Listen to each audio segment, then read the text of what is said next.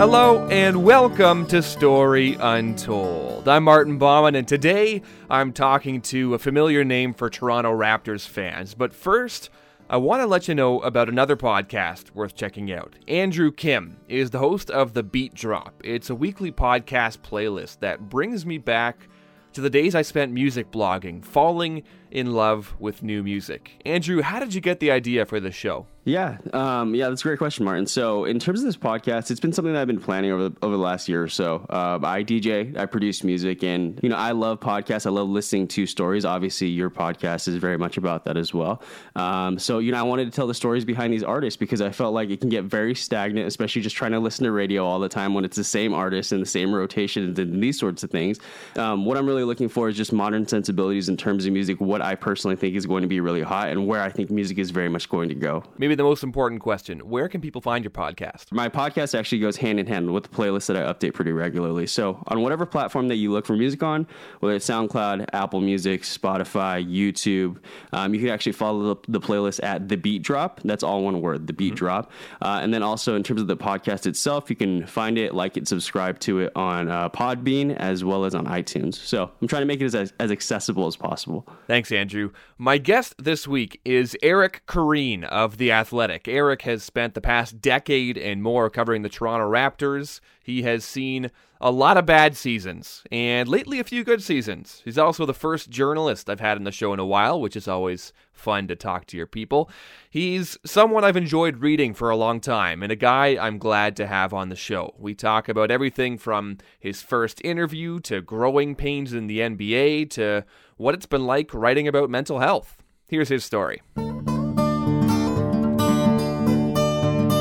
Eric, I feel like there's really only one place to begin with you. I mean, some reporters, they find themselves tied to an athlete throughout their career for one reason or another. Somebody like Bob Ryan and Larry Bird, Roland Lazenby and Jordan, you and Nene. How did that start for you?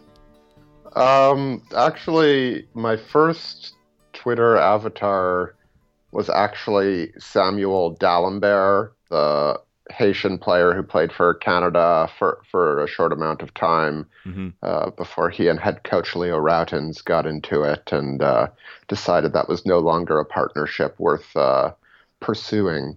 But it was actually a picture of him from college where he was looking very dour and serious, but yet had, a big head of hair. And then at some point it occurred to me that maybe I should find sort of the opposite expression, but with sort of similar things going on with the hair.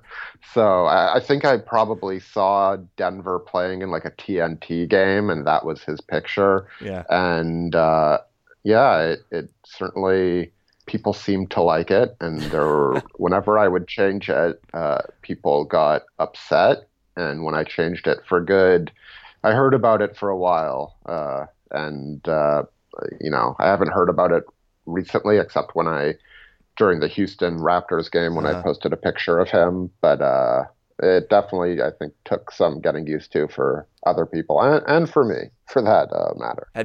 Has it filtered down to you that he's picked up on it?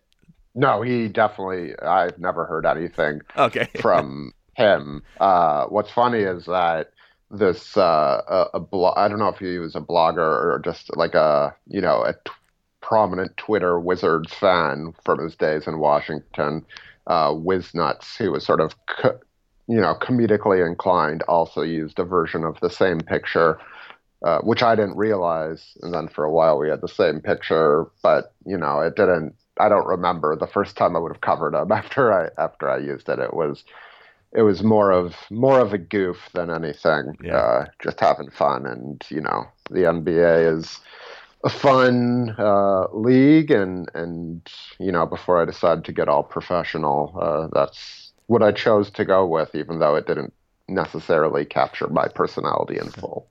So I was doing a bit of research before this conversation, and I came across a website called allthepeople.net. It's kind of like an aggregator for clips and social media profiles anyway, I guess. So it's got your name, and it has 5 keywords attached to it. And those keywords, Drake, Toronto, basketball, NBA, and Kendrick Perkins. How accurate of a summary is that of your writing career? I have no idea why Kendrick Perkins would be there. I don't think I've ever written like a story where the subject was Kendrick Perkins. I might have forgotten something. He was more relevant when my career started than he is now, certainly. Mm-hmm. But the other four are, pretty much dead on. I mean, Twitter and what I actually write about tend to be very different. I mean, not in subject, but certainly in tone. But, that does a good job of, summing things up, at least from my online presence, such as it is. Eric, you have a career that many aspiring sports writers would envy, writing about basketball for a living. How plausible did that seem to you as a high school student going into first-year journalism school at Ryerson? I think then I was a bit naive.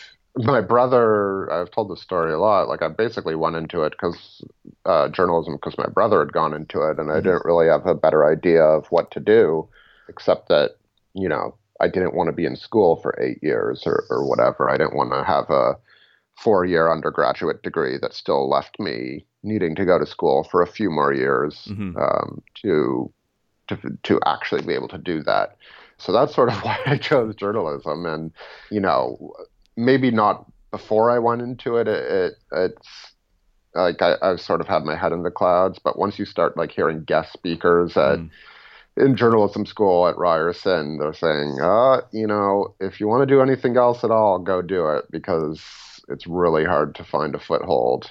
That's when I started having doubts, and you start hearing about, all the traditional media companies shrinking, and you start seeing all the media companies shrinking. Mm-hmm.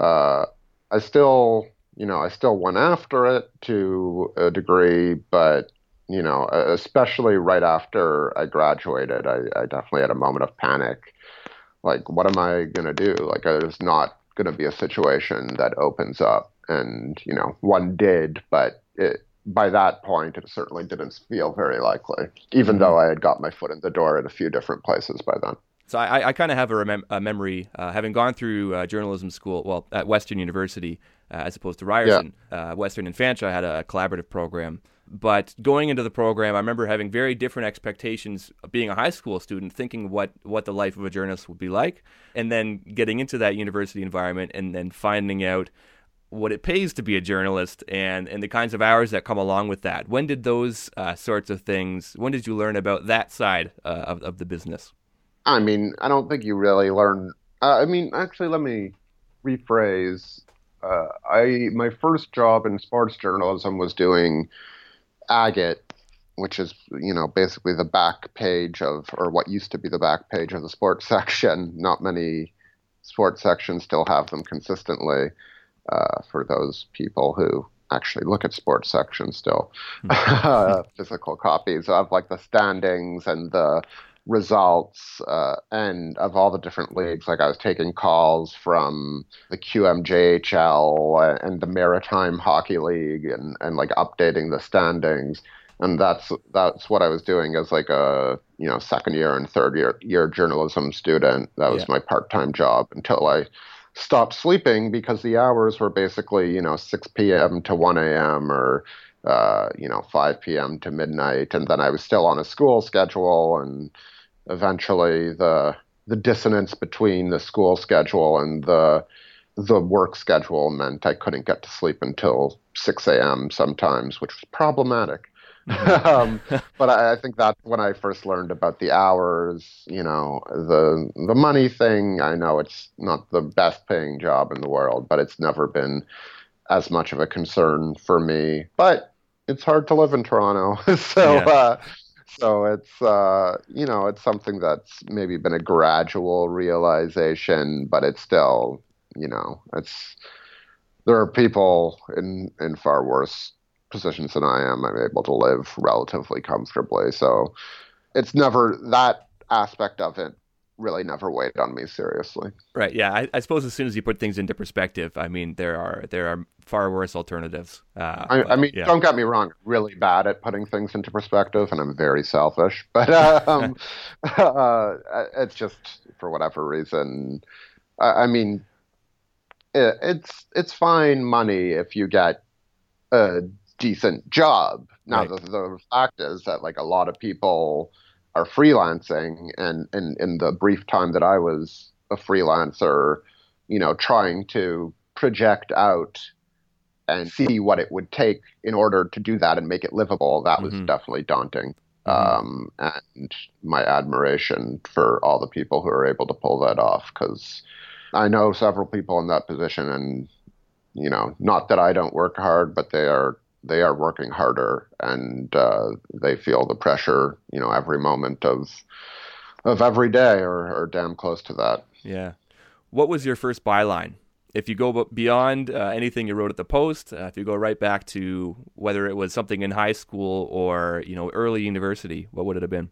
Uh, it would have been so my first internship as a co-op student at Post City Magazines. If you're a Torontonian, that's like the Thornhill Post and the North Toronto Post and the Bayview Post. There's a few other their offices at York Mills and Don Mills or thereabouts. And I don't even remember. I remember being very bored there Hmm. most of the time as a co-op student, but eventually by the end of it, I wrote a few stories, and my first story was on a local band that was putting together an album and had worked with Jeff Healey.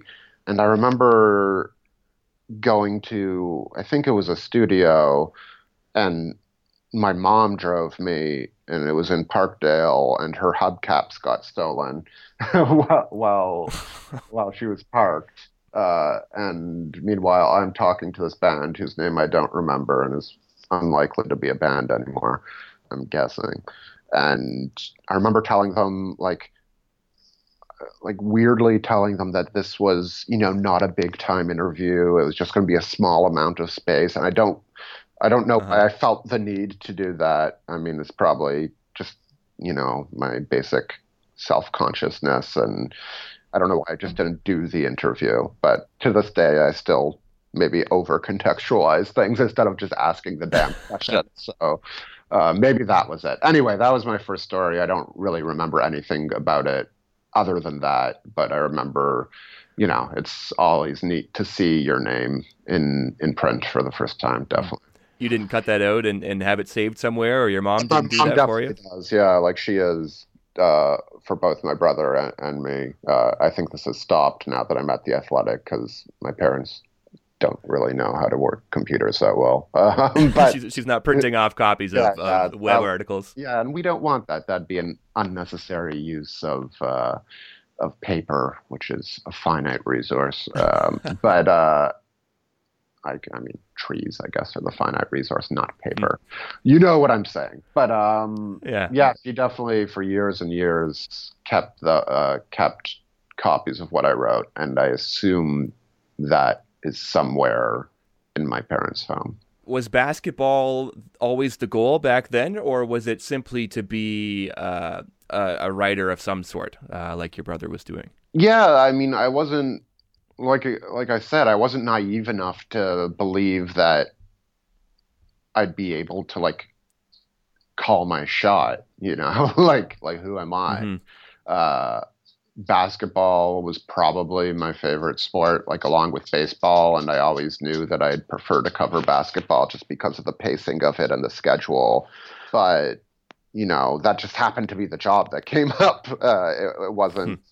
I was glad it was a job that came up, but I had certainly by that time, and I would have started full time covering basketball in January 2008. By that time, I had covered a lot of different sports, whether it was as one offs.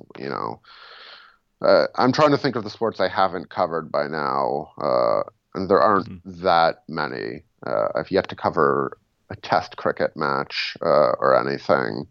But other than that, Do you have a desire to? I remember my brother having to do it, and he just said it was very long. Um, I mean, I'd have to learn more about cricket, and Hmm. as you could tell by my desire not to be in school, I don't want to learn anymore. But no, I'm joking. Like especially if it were like those, a prestige or something of more acclaim. Like it would be an interesting experience, I think, but it's not on my bucket list now. So probably hand in hand with the experience of getting your first byline and starting to see your name in papers is also seeing your words in papers and thinking, that's not quite how I worded things. When did you start to get accustomed to the process of sending something to an editor and having them, getting comfortable with killing your darlings, so to speak? Yeah, I remember when I was at Ryerson in fourth year, and I was working for the Ryersonian, which is the official. There's two papers at Ryerson: the Eye Opener, which is sort of a student-run enterprise, and the Ryersonian, which is the official paper of the journalism school. And I had written a sports story, and I think it was about the hockey team. I don't remember. And the lead was changed without consulting me, and sort of because of my brother, I knew that was like a no-no, and I lost my crap. And like it seems so petty now, but I was, really annoyed at that, and I was like talking crap about the editor, and it turns out he was like the nicest guy ever. So, shame on me. But fast forward a little bit, and I'm writing semi-regularly about basketball, and my great first editor as like a full-time writer, Jim Bray, just tears apart a column I'd written, a story I'd written about the off season, saying there was way too much editorializing and not enough research and legwork and reporting, and that seems quaint now with how much people are columnizing and opining.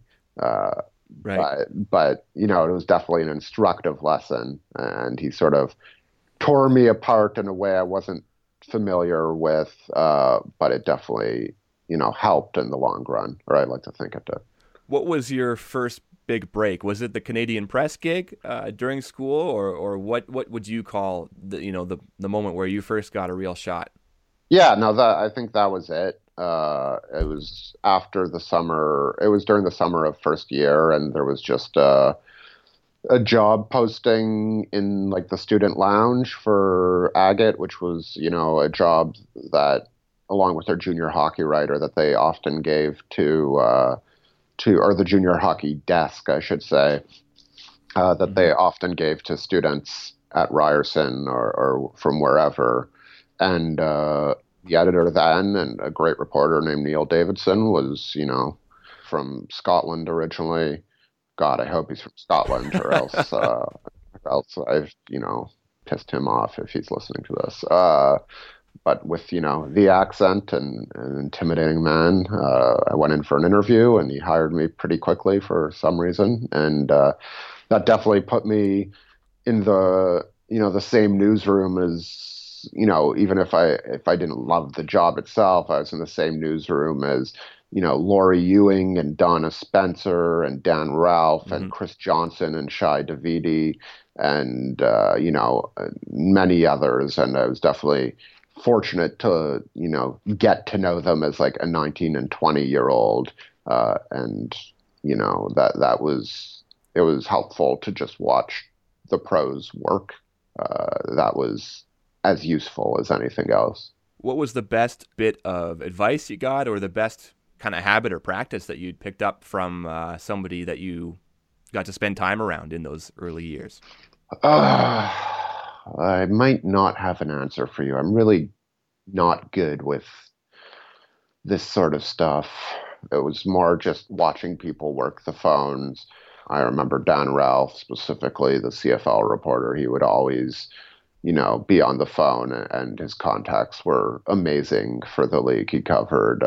And, you got the sense that he was somebody who people called when, they had a spare thought, and it's incredibly valuable and, something that I still strive for and to be much better at, because it's sort of not part of my natural skill set. I'm slightly more introverted, and that's the part of the job that's definitely more difficult for me. The networky side of things, the networking and the small talk. I prefer to be in, a corner writing, but that was definitely something I really admired from, I was going to say afar, but it seemed far away, but we were obviously close physically. How did the Raptors gig come about, and when did that come about in relation to you finishing at Ryerson? Yeah, so I left CP in 2006, and then later in that year, the National Post Sports section was actually expanding, which sounds insane, I know. And they needed like extra writers on the desk, sort of writer editors to work on Deadline, because I think they were getting rid of their Canadian Press subscription at the time. So they needed like people to basically churn out to take the place of what was essentially wire copy.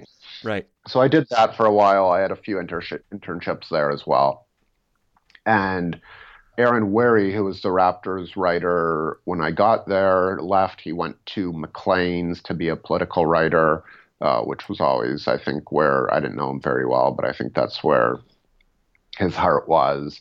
And I applied for the job and didn't get it. Matthew Sakaris got it. And I'll never forgive Matthew for that, because he left shortly thereafter to go to the Globe and Mail to work in Vancouver, but he was there long enough to where I didn't get the job at the time, justifiably, like I didn't have the experience, to where somebody else got to go to Raptors training camp that year. And that was the year that Raptors training camp was in Italy. So Joe O'Connor, who was then in the Post Sports section and remains one of the great feature writers in the city, got to go to Italy. And so when Matthew left, I applied for the job again and got it because they wanted to give a kid a chance for some reason.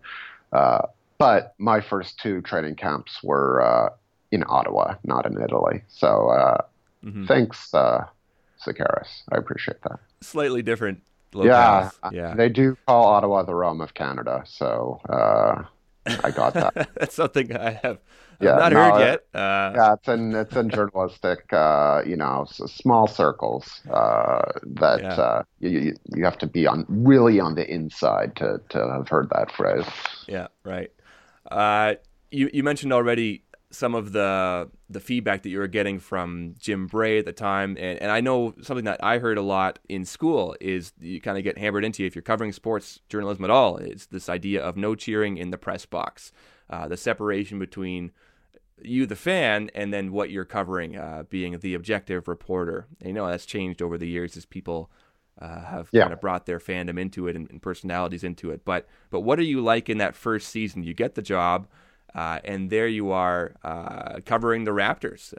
Welcome to the big leagues, so to speak. Yeah, I remember one of the first stories I would have written, and I think this was before I got the job full time. I was there with Bruce Arthur, who was writing whatever the main story was that day, and I was just trying to find a sidebar. So I did a story on Caron Butler, who was like sort of taking a leap as a key figure for the Washington Wizards.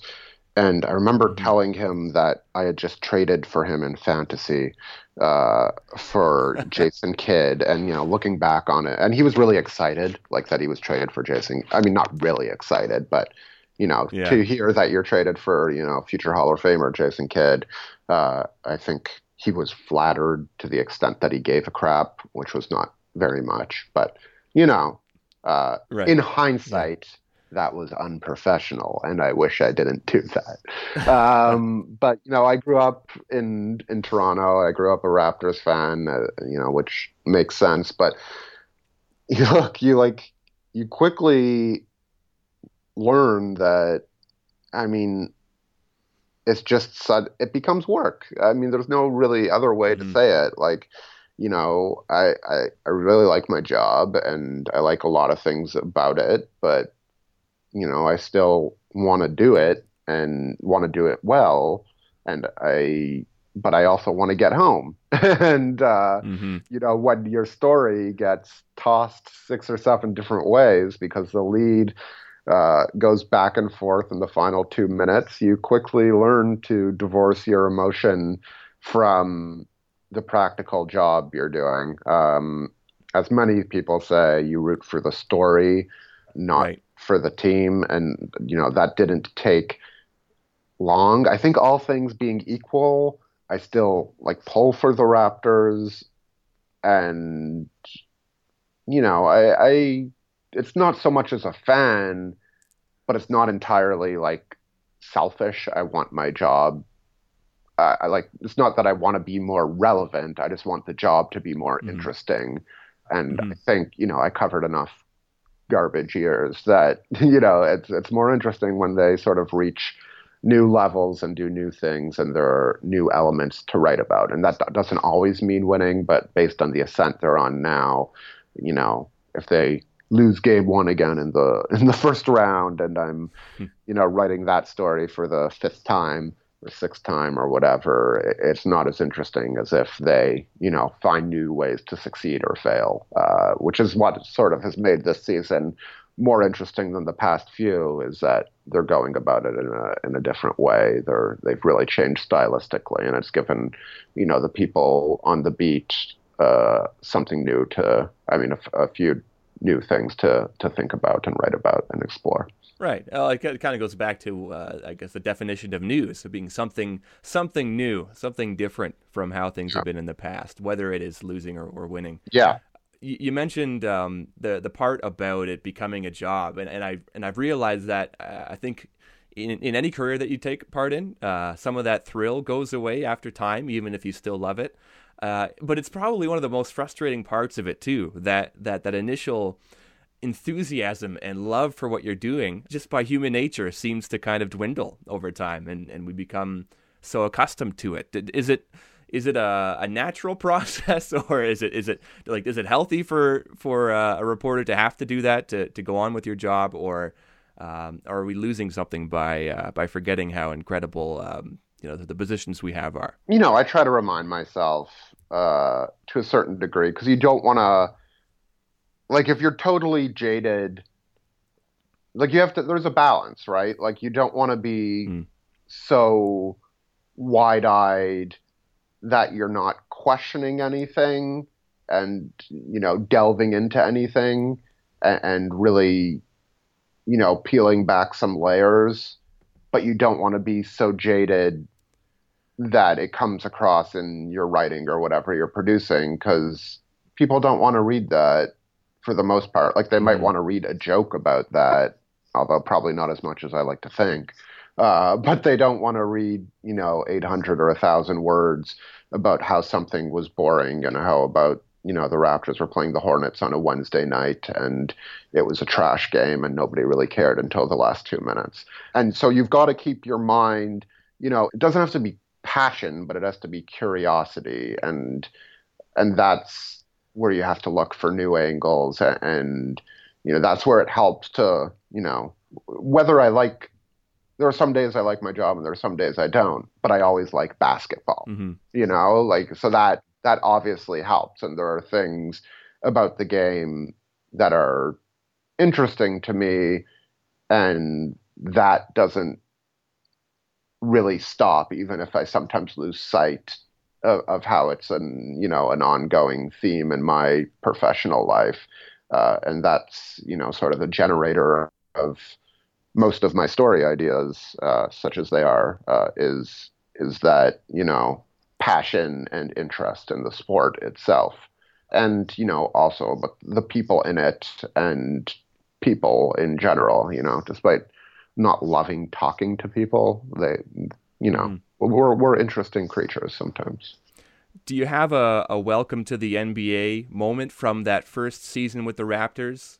Whether it's the feeling of going into a scrum and missing out on an interview because somebody else is cutting in your way, or just asking a question that totally falls flat with a player. Yeah, I have two. Something about that. Yeah, I have two. The first year I was covering the team, Sam Mitchell was the coach, and I ask him what I think is a harmless question about Joey Graham, whether he feels more comfortable as a starter or a reserve, and he just like gives me a look and is like, he just walked by you, go ask him. And I don't think I asked another question for like 8 or 9 months to him, at least. Like he scared the crap out of me. And my other was I think I was traveling in Boston for work, and I was writing a feature on the Celtics. And this was by the time Rasheed Wallace was there. That might have only been one season, maybe two. And it's pregame, and it feels funny now because like almost nobody talks before the game. Now pregame availability has really taken a hit even in the time I've covered it. But then, people might still talk before the game, and I started like inching toward Rasheed Wallace, and like before I could even get his full name out, he was like, "I don't talk pregame." And I just like did a U-turn and went back to the corner of this unfamiliar locker room. Yes, it sounds very sad, but this is sort of the deal when you're not naturally, when you take things maybe too personally, when that's your tendency, it can really, he wasn't being like extraordinarily mean about it. I mean, there are nicer ways that he could have said it, but it's not like I hold a grudge. But it really threw me through a loop, certainly. What's the story behind Randy Moss snubbing you in the locker room? I was in Miami writing a feature about the Heat, and the Dolphins were hosting the Tennessee Titans that same weekend. And it was like the brief period where Randy Moss was on the Titans. I think it wasn't even a full season. It might have been a few games. And so that was his first game. And I walk up to him, and nobody else was around him. And he's like, "I'm not taking questions." And this was after the game. And it blew my mind because this like future Hall of Famer is on a new team for the first time, and he's not taking questions. Like, what is that? And then like all of a sudden, a few minutes later, he's like, "All right, I'm taking 2 questions." And somebody like asked if he was ready, and he's like, "All right, that's 1." And it was just, it was not the greatest athlete reporter moment of all time, and it's sort of, not that defines who he is, but it's funny seeing him as a talking head now on ESPN, and I actually think he's pretty good at it. But it was definitely, it's always funny, and this happens less and less. But it's weird covering the people who you grew up watching as like a teenager, right? And like those are the situations where I'm most intimidated, and that just, as I said, isn't happening as much anymore. I think I'm older than every player in the Raptors locker room, which is an endless frustration. I keep on. There's only so many Dirks left in the league, basically. They need to sign Vince for that reason. Yeah. So I can feel younger. When they trade, PJ Tucker had a few months on me, so that was a good, trade deadline trade last year. So. The interesting part about this, I think, is the challenge when you have that moment with a player, pregame, postgame, of trying to get something meaningful or something insightful out of them to avoid the sports cliches. How have you managed that? It's really hard postgame. If you're relying on postgame quotes, it can be difficult to transcend that. Hopefully you can find moments either before or after the game to get one-on-one moments. Almost as a rule, players and coaches are better in small groups or one-on-one situations than they are in front of, 3 or 4 cameras or 12 and 14 people, which totally makes sense. So that's the best way. And, with analytics and different data and different ways of writing a story coming in vogue, you don't necessarily have to rely on quotes the same way that you used to. I still like to get them in because it gives a perspective that I just can't provide on my own. And, I do get sick of my own voice on occasion. So that's nice. But there are definitely more accepted ways to write a compelling story than there were even when I broke into the industry. Well, yeah. What do you make of the trend of, and we mentioned this a bit before already, but inserting yourself a bit more into the story, or how it's become more acceptable to acknowledge that, you are a fan of the game. You were a fan of the team at some point, of a team, and to include that in your writing, the way that you've seen that change over the years. Yeah, I mean, it's like anything. It can be overdone, but I definitely think it's a positive because, that staid tone with the remove, it's like, it's not natural. It sort of strips away the humanity of writing. And I like, as much as I love basketball, numbers or the game or the results are only interesting because of, the humans who are, making them happen. And, a statistic isn't inherently interesting, but if you can get behind the reasoning why it's happening, or the reason why a person is leading to that happening, or, why a coach is making a decision, it's a lot more interesting. And then from the writer's point of view, it adds another layer of possible connection for the reader. I think there are ways and times to do it. And, there are people who are over reliant on it. And if that's your only move, you're probably not going to get far. The same as, anything. You need to have different tools in the toolbox. But I think as something that's accepted as one of those tools, it's a pretty great thing. And, I'm all for, people trying to connect and relate to each other more rather than less. So what were those early years with the National Post like when you get on the Raptors beat? The team not nearly doing as well as they are now, but it's your first shot of getting into this environment and taking the reins and having, them put the faith in you. Yeah, it was definitely daunting. I was surprised when I got the job, and I was still trying to find my voice. Like, back then you sort of think that like the only route is like writing minor hockey or something smaller and building up to like a professional team. And this happened to be the job that came open, like I said. And, I think, like I said, finding my voice and in my writing, my confidence in my writing, and my confidence in, other parts of the job were certainly the most challenging. The people on the Raptors beat have been almost uniformly great and helpful, and the Raptors media relations has always been top notch. And, my brother covered the Raptors for a while, so I was, I knew of some of the people in media relations and some of the personalities a bit more than I might have otherwise. So that made me a bit more comfortable, but, it was scary. And, I think it definitely took a few years before I felt like I was writing like myself, whatever that, can be defined as, instead of doing, a pale imitation of, and that's what styles are. They're just amalgamations of different styles. Of different writers, but at some point you're purposely doing that, and at some point it just becomes you.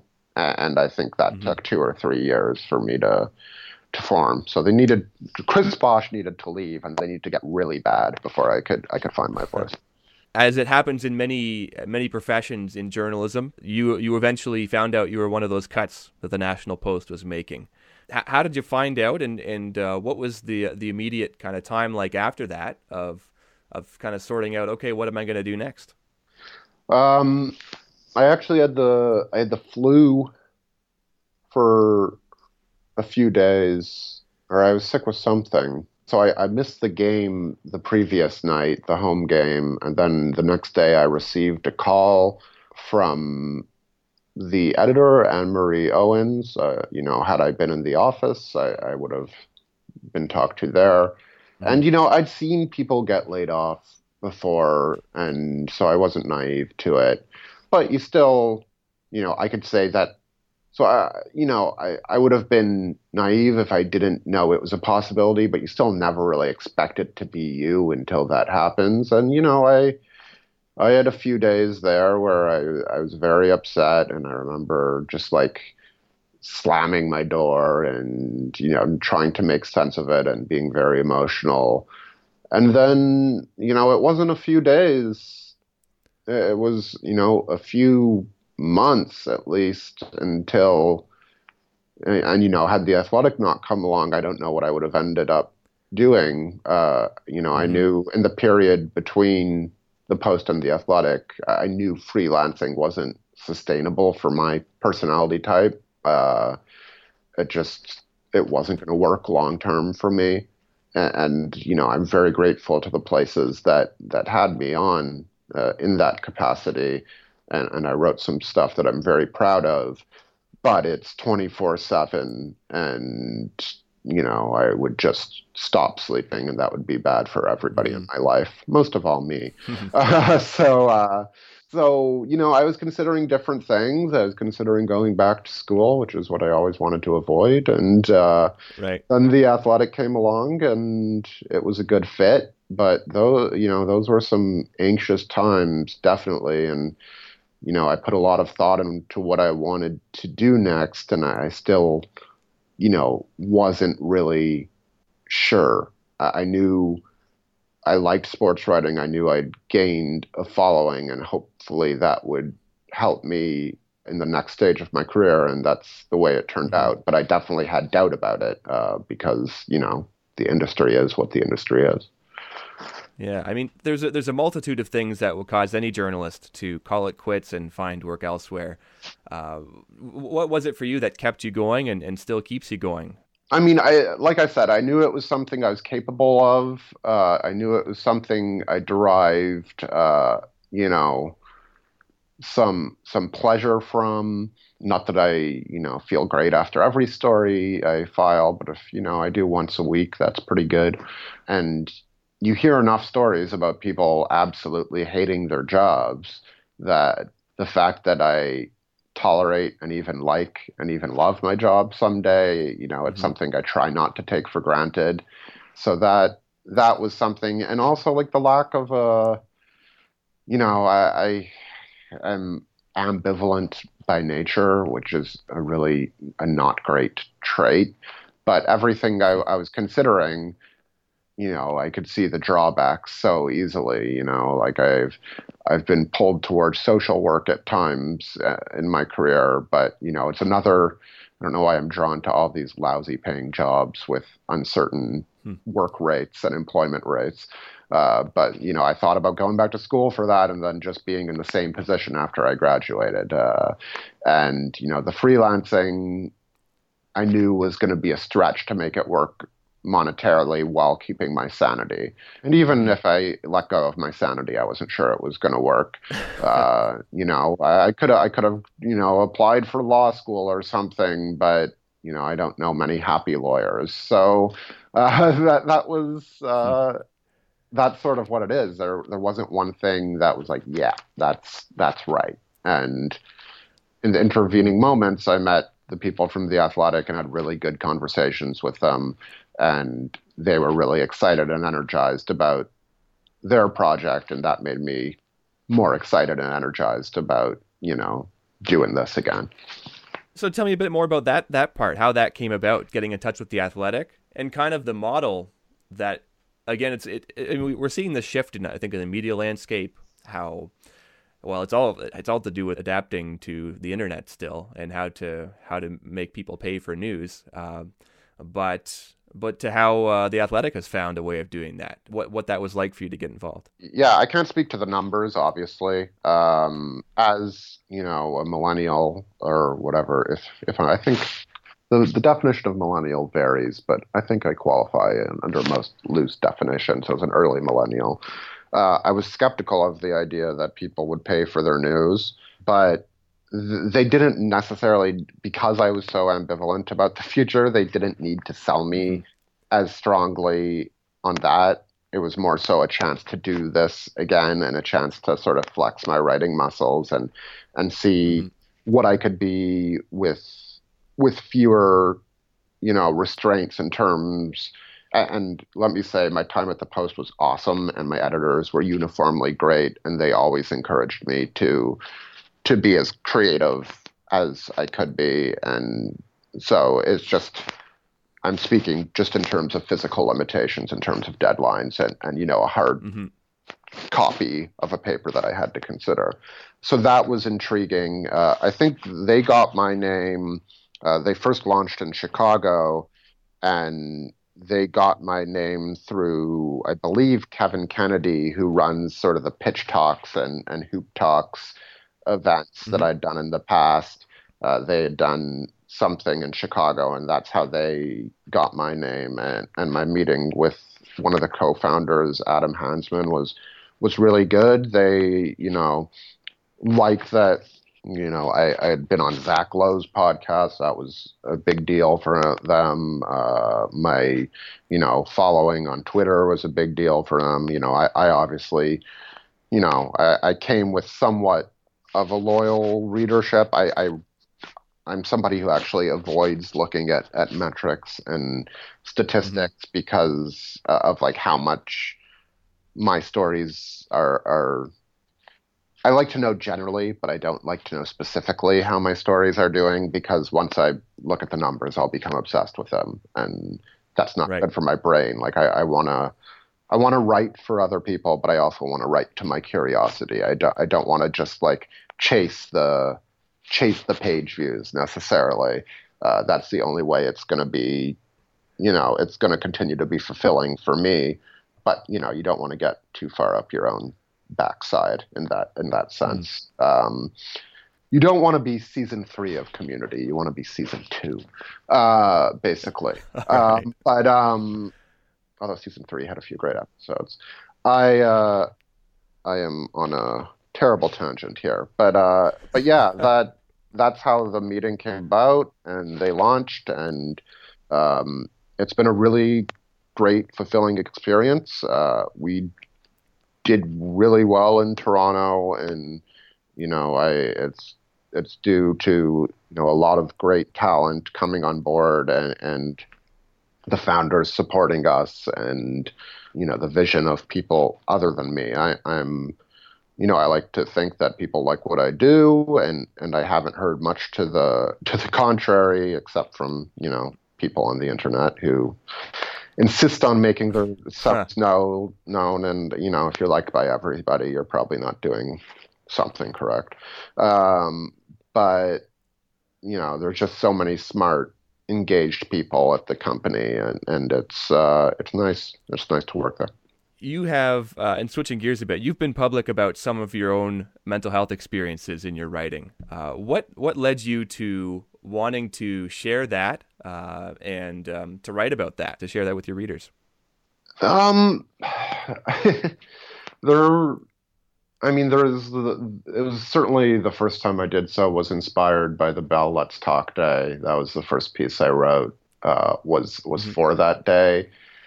I've had a lot of people in my life with mental health issues, and I've felt the impact of people who didn't always want to share that, or who wanted, and it's totally a personal choice, and I'm not saying there's a right way or a wrong way to deal with it. But, when you're in a close situation with somebody who's dealing with those things, and they're keeping everything inside, or, they're keeping a big part of their lives secret, there's an incredible toll placed on them. There's an incredible toll placed on the people around them. And, it only furthers the idea that this is something to, not share, and to keep to yourself, and to not be able to confront and be open about, like any other illness, because you would never. I mean, it's not like everybody with cancer says, "Oh, I have cancer," but it's not something to be ashamed of either. It's never treated as such. Whereas, mental health certainly has that. So has that stigma attached to it often. So, there's sort of I was talking to an athlete, I remember when I wrote that piece, who had also talked about his dealings with mental health and openly, and he wrote that he sort of felt compelled to share, like it wasn't even really a decision like that he consciously made. It was just something he had to do and he felt a necessity to do. And I think like I sort of talked about social work and that being like a possible line that my work life might take, just because I find the biggest thing missing in sports writing for me in terms of fulfillment is some sort of like sense of making the world a slightly better place and leaving the world in slightly better shape than you left it. And I'm not under the illusion that I'm making some sort of great difference, but if I can use whatever voice I have to make a few people feel slightly more okay with themselves and what they're dealing with, then that's definitely a net benefit. And I think most people who talk about these things sort of echo that sentiment. And I've found it to be true in the wake of writing about it, I would say. And it's been some of the most personally fulfilling stuff I've written. So I definitely get. It's not just something I'm putting out there. Like I get something in return for it, so I can't say it's completely altruistic. What do you make of the tide that we're seeing with guys like DeMar, Kevin Love, speaking up now in the NBA, some of the biggest players in the NBA being willing to share the same sorts of stories? Yeah, it's great. They should all be really, proud of what they're doing. Because their voices are, infinitely larger than mine. And if pro athletes are dealing with it, and these are some of, the most in shape, successful, financially well off, top 1% of their field, even narrower than that, they're the elite of the elite. Mm-hmm. Yeah, certainly in the case of DeRozan and Love. Who are multiple-time All-Stars each. If they can talk about it and confront it, and they, have to deal with this stuff, then, it sort of removes the temptation.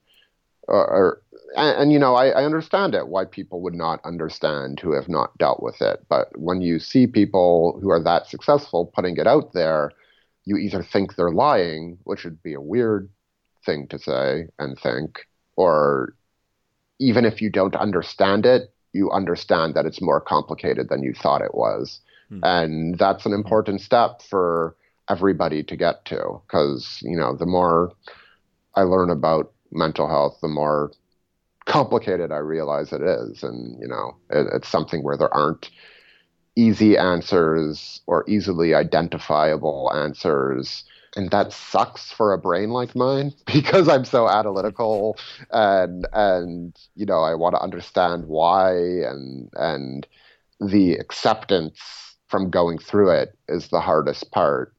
So if you don't have that experience of going through it, I can understand even more why it seems like such a foreign concept and a hard to understand concept.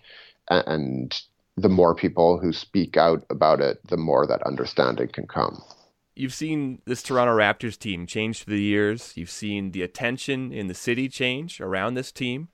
What do you make of where things are right now, the excitement level around the Raptors today? I mean, you're asking me after a week in which they gave up 132 points twice. So, yeah.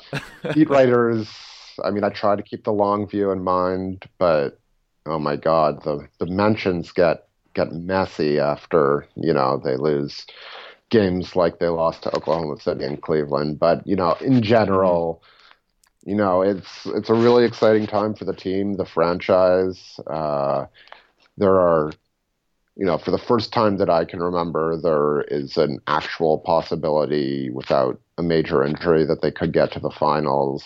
And like I was saying, it's just new. That sort of optimism is new. And the city's, I always thought when I was growing up, the Raptors started in 1995. I would have been 10 then. And I thought, when people like me became, part of the key demographic or whatever, that the Raptors would be, nearly as big as the Leafs and Jays, just because like the Raptors were sort of my generation's team. That's what it felt like to me. And I don't think, by television ratings, that hasn't proven to be true. By other metrics, that hasn't proven to be true. But there's such like a diverse, passionate following of this team, and I do think it's growing, and the way that the team is growing alongside that makes it a really fun franchise to follow and cover. What they do this year, who knows? I understand why people are scarred by the past. Most of me expects them to lose game 1 of the first round too, but and we are all products of where we come from and what we've experienced. So I don't, while I sort of preach this, live in the moment sort of philosophy, I definitely don't practice it, or I'm not able to practice it. But, it's been a really fun season, and just the slow growth over the last 5 years has been amazing to cover. I wish Masai Ujiri would still swear and curse, though. That would be fun. Yeah, it would. Well, thanks a lot, Eric. I appreciate your time. Yeah, it was good chatting with you. Thank you so much.